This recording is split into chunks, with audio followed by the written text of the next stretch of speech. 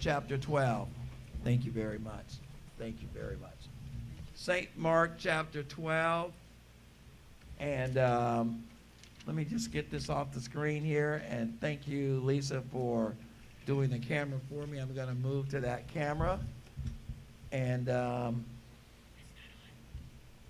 it's... Oh, it's not? Oh, okay. No, actually, it should be... Okay, well, you know what? I'm not sure why it's this one right here. I'm not sure why. Oh, you know what? That might be... Let's try... Okay. Yep, there we go. Great, thank you. Okay, everyone, in St. Mark chapter 12, we're going to talk about the widow. And here's what it says in chapter 12, verse 41 of St. Mark. And he sat down opposite the treasury and began observing how the people were putting money into the treasury. And many rich people were putting in large sums. A poor widow came and put in 2 small copper coins, which amount to about a cent. Let me just read what it says in Luke chapter 21, verse 2 regarding that verse, because Luke gives us an account of the widow, and so does Mark. Here's what Luke says regarding that particular verse. And Jesus saw a poor widow putting in 2 small copper coins. Okay, back to Mark chapter 12, verse 43, it says, calling his disciples to him, he said to them, truly, King James Version says, verily, verily. Whenever you see the term verily, verily, or truly, truly, it means it's truly, truly important. It means it's very, very important. It means whatever you're doing, I should start saying that in some of my sermons. Verily, verily, I say to you, BBC. Pay attention. Listen to this. This is important. It's not important because Will Robinson says it. It's important because the Word of God says it. Amen? All right. So Jesus said, hey, guys, come here. Come here. Verily, verily. This is important. Listen, listen. Check this out. He says, truly I say to you, this poor widow put in more than all the contributors to the treasure. I'm in verse 43 of St.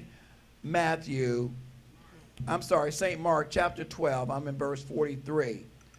And verse 44 says, for they all put in out of their surplus, but she, out of her poverty, put in all she owned, all she had to live on. Here's how Luke chapter 21 handles that verse there. Luke says it this way. For they all out of their surplus put into the offering, but she out of her poverty put in all that she had to live on. May the Lord add a blessing to the reading of his word. And Lord, we just ask you to bless this message. We want to keep it short and sweet today, but we want it to be real and we want it to be transformative. Lord, we ask that you in this service and in our lives be glorified in all that we do, say, and think. And that this morning as we worship you collectively as a body, that you will allow us to be edified by your word and by your worship. In Jesus' name we pray. Amen. Okay, so let me just kind of explain this to you guys. I don't want to move this because Rick and Deanna are going to be singing here shortly. Let me just explain something. Jesus is teaching all day. If you read earlier in chapter 12 of St. Mark or earlier in St. Luke, you'll see that Jesus had been teaching. And I love this because you get to see the humanity of Jesus. He's been on his feet all day. So as any other human being, even though he's 100% God, he's also 100% man. He has all the characteristics and all of the physical limitations of a normal human. He goes and says, I got to sit down. I need to sit down and watch this. I need to just take a load off. So he takes the load off and he says what a lot of other people were doing, watching the people. It's festive time. It's one of the holy days, and so people are migrating to give 2 things: to give what's called a tax or a temple tax. That's part of it. And also to give their free will offering. So if you would have been there during the first century at the Herodian temple, you would have seen 13 huge receptacles that were shaped like trumpets, 13 of them that were surrounding what's called the court of the women and the court of the Gentiles. And as you come in to worship, you put in your offering. Unlike today, they did not have paper money. They couldn't write a check. They couldn't pay via Venmo or Cash App or PayPal. They couldn't mail it in. They couldn't use a bank transfer. The only thing that they had in terms of commerce or in terms of money, actual currency, were coins. Some were copper, some were silver, some were gold, depending on how well off you were. The poorest coins, the less coins in terms of the lowest denomination, were made of copper. So oftentimes when you hear the story, and I don't like the word story, you know that, when you hear the account of the widow and her 2 mites, people will say, well, the widow put in 2 cents. If you want to be accurate, which what we're about, ABCs, accuracy, balance, and clarity, she did not put in 2 cents. A mite was actually, Mark used the word mite because he was writing primarily to a Greek audience. A mite was a part of a denarius. It was a fraction of a denarius, which represented, watch this, 1/64 of a day's wages. This was a little bit, this wasn't even a penny. This was a fraction of our penny today. We don't even have a currency denomination that's as low as a mite. But it was all she had. You know what? Let me just change the subject for a second. James, I love what James does in chapter 1. He said, you really want to practice pure religion? He said, do you really understand what pure religion is? He said in James chapter 1, he said, pure religion is this, that you look after, you care for, you support, you assist the orphans, and wait for it, and widows in their distress. He says that's real religion. Real religion is looking after those that may not have someone else to cover them, to complete them, a companion, especially if you were a female in this society in the first century. It wasn't like women could go to college back then or learn a trade or have a skill perhaps other than maybe like, you know, Lydia with the purple dyes and others. But in terms of being able to support a family, it was difficult to do in the absence of a husband. So a widow was really at a very precarious place in society because she typically didn't have an income outside of the home. And if she had no helpmeet, she had to live on the donations and the kindness and generosity of others. And if you read the chapter, earlier in the chapter 12 of St. Mark, Jesus was just scolding the Jewish leaders that were just robbing the widows. They were consuming their property. They were foreclosing on their possessions. They were overtaxing them for simple things like animals to sacrifice and livelihood and fruit and vegetables. They were exploiting the poor, especially the widows. How low? Who does that? The Lord said their punishment would be severe. If you read earlier in Mark chapter 12, it would be severe and good. So Jesus sits down and takes a load off his feet. He says, let's just watch the people give for a minute. It was something that a lot of people would do. They would kind of like watch because they wanted to see who was giving and they wanted to hear how much noise their giving made.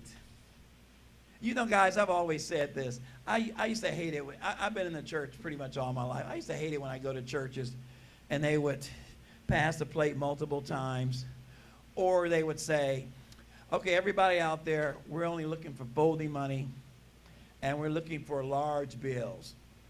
If you have $100 to put in, come on up and give it. If you have 50, come on up and give. You all been in service like that? If you have a 20, come on. Who has $20? Come on up and give it. And then the deacons and elders would count the money. They come up short, and they say, we got to pass the basket again. This is not what God wants. He needs more. I hate when they put it off on God. We need to pass. We're short. We're short. So they pass the basket again. Rod knows. He used to be one of those guys. So no, just kidding. Just kidding. So they pass the basket again, and then the deacons huddle over and they count it. And then one guy will say, we need $63 more. That's it. We're just $63 short of our goal. Their goal is only $100. No. So they're $63 short, so they pass it again. That is not what the Lord is pleased with.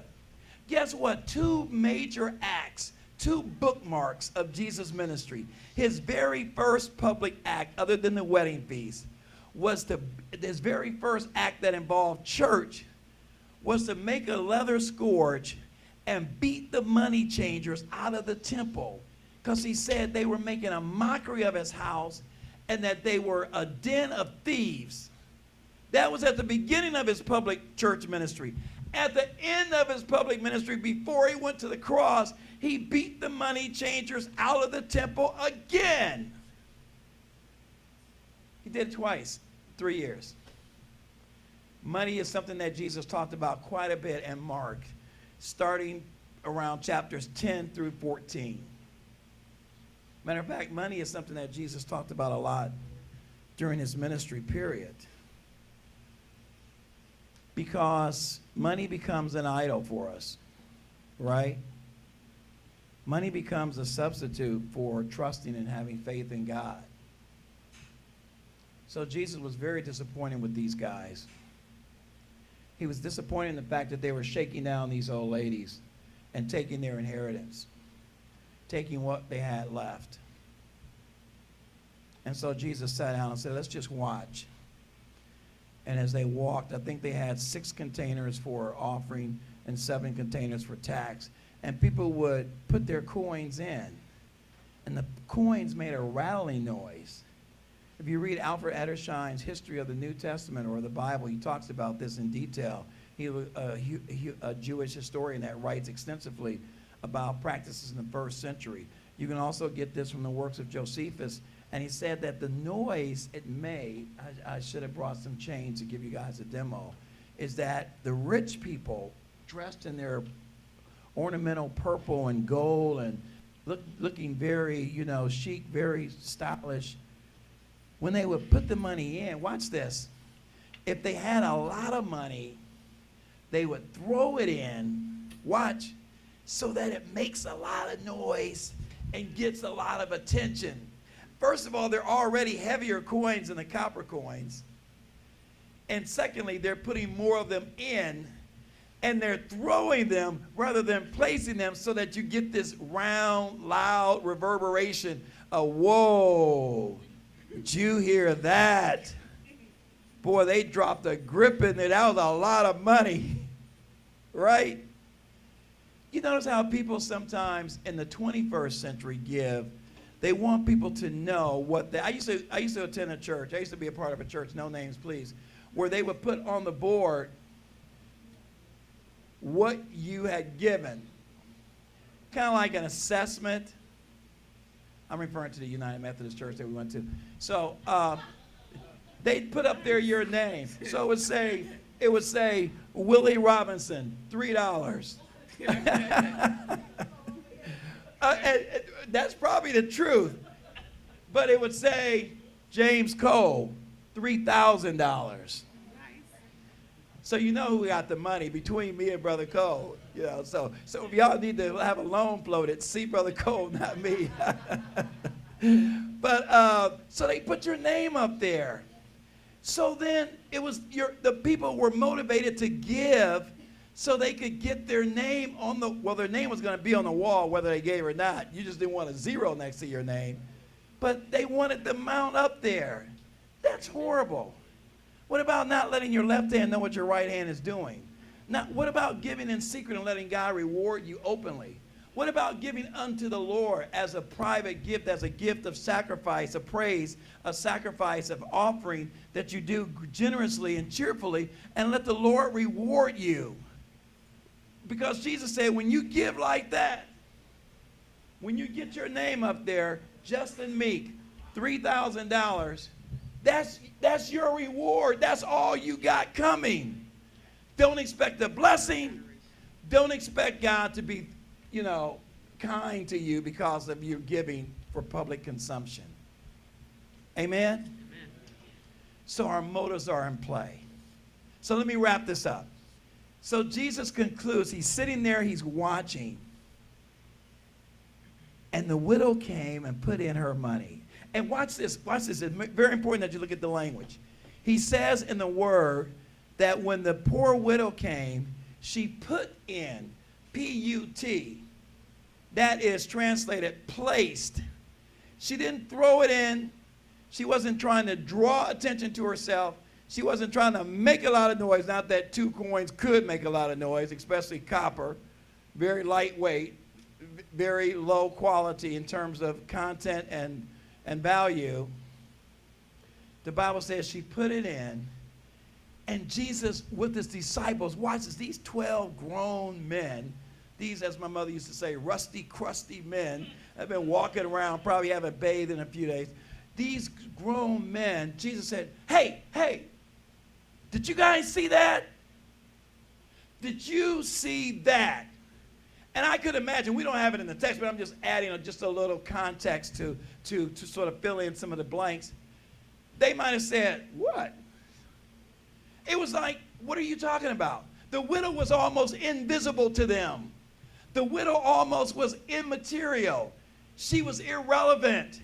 No one noticed. 2 mites, 2 coins, hardly made any noise. She was dressed probably like a widow, poor, ragged, simple, plain, whatever. She probably went through the line unnoticed, unrecognized. And Jesus said, stop the presses. Hold up. Did you guys see that? And I can imagine Brash Peter, who always had a comment on everything, said, what? What are you talking about, Lord? You tripping? What? These are just rich people giving. Jesus said, no. Here's what you're missing. Did you see the widow? First of all, how did he know she was a widow? Probably divine revelation, or she was dressed like a widow. Doesn't matter. The Lord knows all things. He's omnipresent. He's omnipotent. He's omniscient. He said, did you notice that widow? And watch what Jesus said next. You have to really, really look at the language closely because he makes a profound statement that often gets overlooked when we read the story, when we read the account of the widow and her mites. The Bible says, Jesus said, I say to you that she put in more than all the tributers to the treasury. It says it also in Luke. But I looked at the language in the original Greek, and I understood something different. He didn't say that she just put in more than the other people put in. He said she put in more than all the other contributors, wait for it, combined. Combined. That's what the language is saying there. It's saying that she put in more. If you absolutely break down the text and you look at the etymology of this particular verse and the verb structure and the noun structure and the grammar, it actually comes out that she put in more than all of the other contributors combined. You say, well, Pastor Will, why are you making such a big point of that? I mean, big deal. We know that she gave all she had. Of course, if you're looking at this proportionally, that constitutes more. Well, yeah. If you put $2 in the offering and someone else puts $2,000 in the offering, But the person that puts 2,000 in the offering has 200,000 available to them, or 22,000 available to them, and you put in $2, and that was 2 of your last dollars to make ends meet that week. Proportionately, your giving constituted a greater proportion than the person that put in more quantitatively, because they put in 2,000, but they had 200,000 left. You put in $2 and you only have $1 left. I remember this story. This is a real story. Well, this is a real account too. But when I was in elementary school, I went to West Junior High School in Akron. I remember this guy named Mark Snell. Mark, if you're alive and well, God bless you. Hope you're a believer. Mark Snell went to Krispy Kreme Donuts, which was a donut shop we had right across the street from West Junior High. And I remember this day. I'm 60, almost 68, and I still remember this just like it was yesterday. He bought 3 donuts. He bought 3 donuts. Back then, donuts were very expensive, and most people wasn't able to buy donuts unless you were an adult. We were in elementary school. He bought 3 donuts, but I'll never forget, we were waiting for the bell to ring, and he came back, and some of us were standing around, and he said, would anybody like a donut? And one guy said, yeah, I'll take one. He gave him one. And another guy said, I'll take one. He gave him one. And he was left with one. And I remember that because I thought, he bought 3 donuts and he gave away 2/3. He gave away more than he consumed. He gave away more than he kept. And I was reminded of that this week prepping for this lesson, because I thought what made the widow so amazing in Jesus' sight was not the quantity that she gave. It was not the portion that she gave. It was not how much she gave, but how much she had left after she gave. I think I used that as a Monday morning moment. I said, men see what is given, but God sees what is left. I like that. I wish I could say it was original, but I read it somewhere. So I'm just going to give credit, give props to the guy that wrote it, but I lifted it for this lesson. Men see what is given. God sees what's left. And it's how much they had left that indicted them. It convicted them for being selfish and stingy. What the lady had left was nothing. So the moral of this particular account is, I came up with 3 things that just knocked my socks off. I'm just going to give you 2 because we're late. One is, God sees what man overlooks. God sees what man overlooks. Everybody may not know your situation. They don't always need to know your business. You give because you have been blessed to give, and you give based on what you have. By the way, sometimes this gets lifted by the prosperity message teachers and preachers and the health and wealth guys that really try to say, come to church, give God all your money. Basically, they're saying, give me all your money. And they misuse this passage as a way to shake down people for more money. Use it as a scripture for exploitation. Shame on them. That's the improper interpretation of the scripture, and that wasn't Jesus' point. His point was not to give up all your money and now you have nothing to live on. That wasn't his point.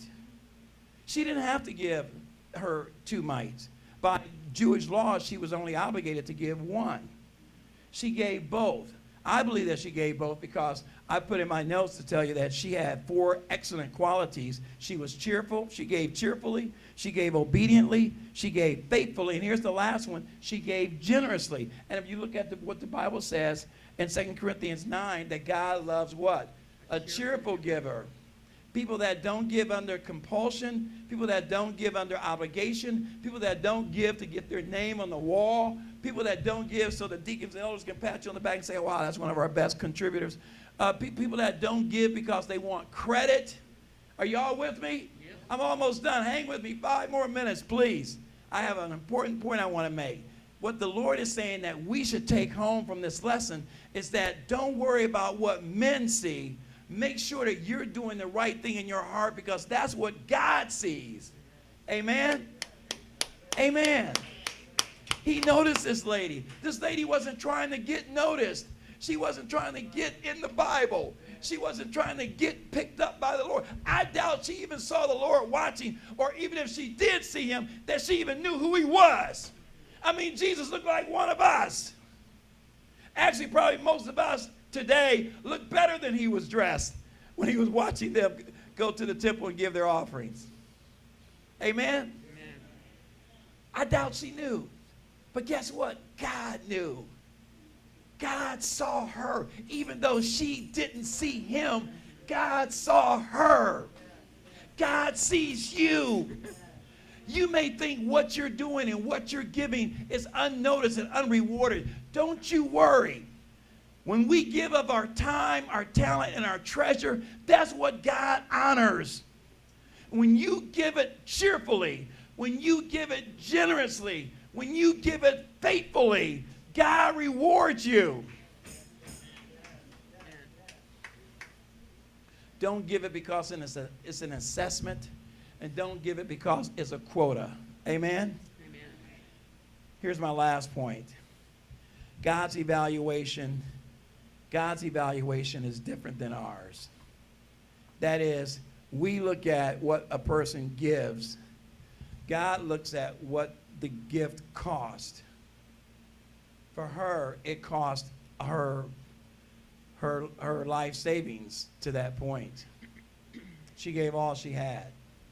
I think we should give all we have, not necessarily in our money all the time. I don't think God wants us to give everything we have and then be broke, and then we're begging Brother Cole all the rest of the week for money. That doesn't serve any purpose, right? I don't think the lesson is teaching, give all you have, and then throughout the week call somebody up and say, hey, Reg, can you float me a loan? I don't think that's what it's teaching at all. I think the lady had faith, and she knew, and you know what? Something came to me this morning. Something came this morning as I was getting prepared. A thought dropped in my heart. Make sure you share this, Will, that I don't think, watch this is important. I don't think this was her first time doing this. Amen? I don't think this was her, because let me tell you how faith works. Faith builds upon on the past. Faith builds upon history. Faith is a result of, I've done this once and God came through. Now I trust him for the next time and the next time. And every time God comes through, I'm stronger. I'm more committed. I'm more determined. I can stretch out a little more on the deep. If you notice when Peter was walking on water, every step he took, he said, okay, I can take another step. I can get out deeper, and I can get out deeper, and I can get out deeper. That's what faith does. It builds. Hallelujah. Faith builds. Faith builds us. Each step gives us more strength, more commitment, more tenacity to tackle the next challenge. It wasn't our first time, I believe. The Monday morning moment is men see what is given, God sees what is left. He measures the condition of our hearts, not our wallet. I tell people all the time, don't worry about if you don't have a lot of money, come to church. If you don't have a nice outfit, come to church. If you don't have new shoes, come to church. You got holes in your shoes, come to church. You got holes in your socks, come to church. Your pants is not the best, come to church. You come to church, you worship God because he's worthy. It's about him, not about what other people looking at you saying, oh boy, they look horrible. Why did they even come out the house? Don't you worry about that. They'll get theirs. You come because it's the right thing to do. And God says, forsake not the assembling of yourselves together, for it is good.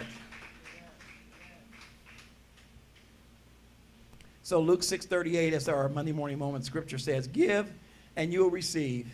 Your gift will return to you full, pressed down, shaken together, overflowing to make room for more, running over and poured into your lap. The King James says, poured into your bosom, Rosie.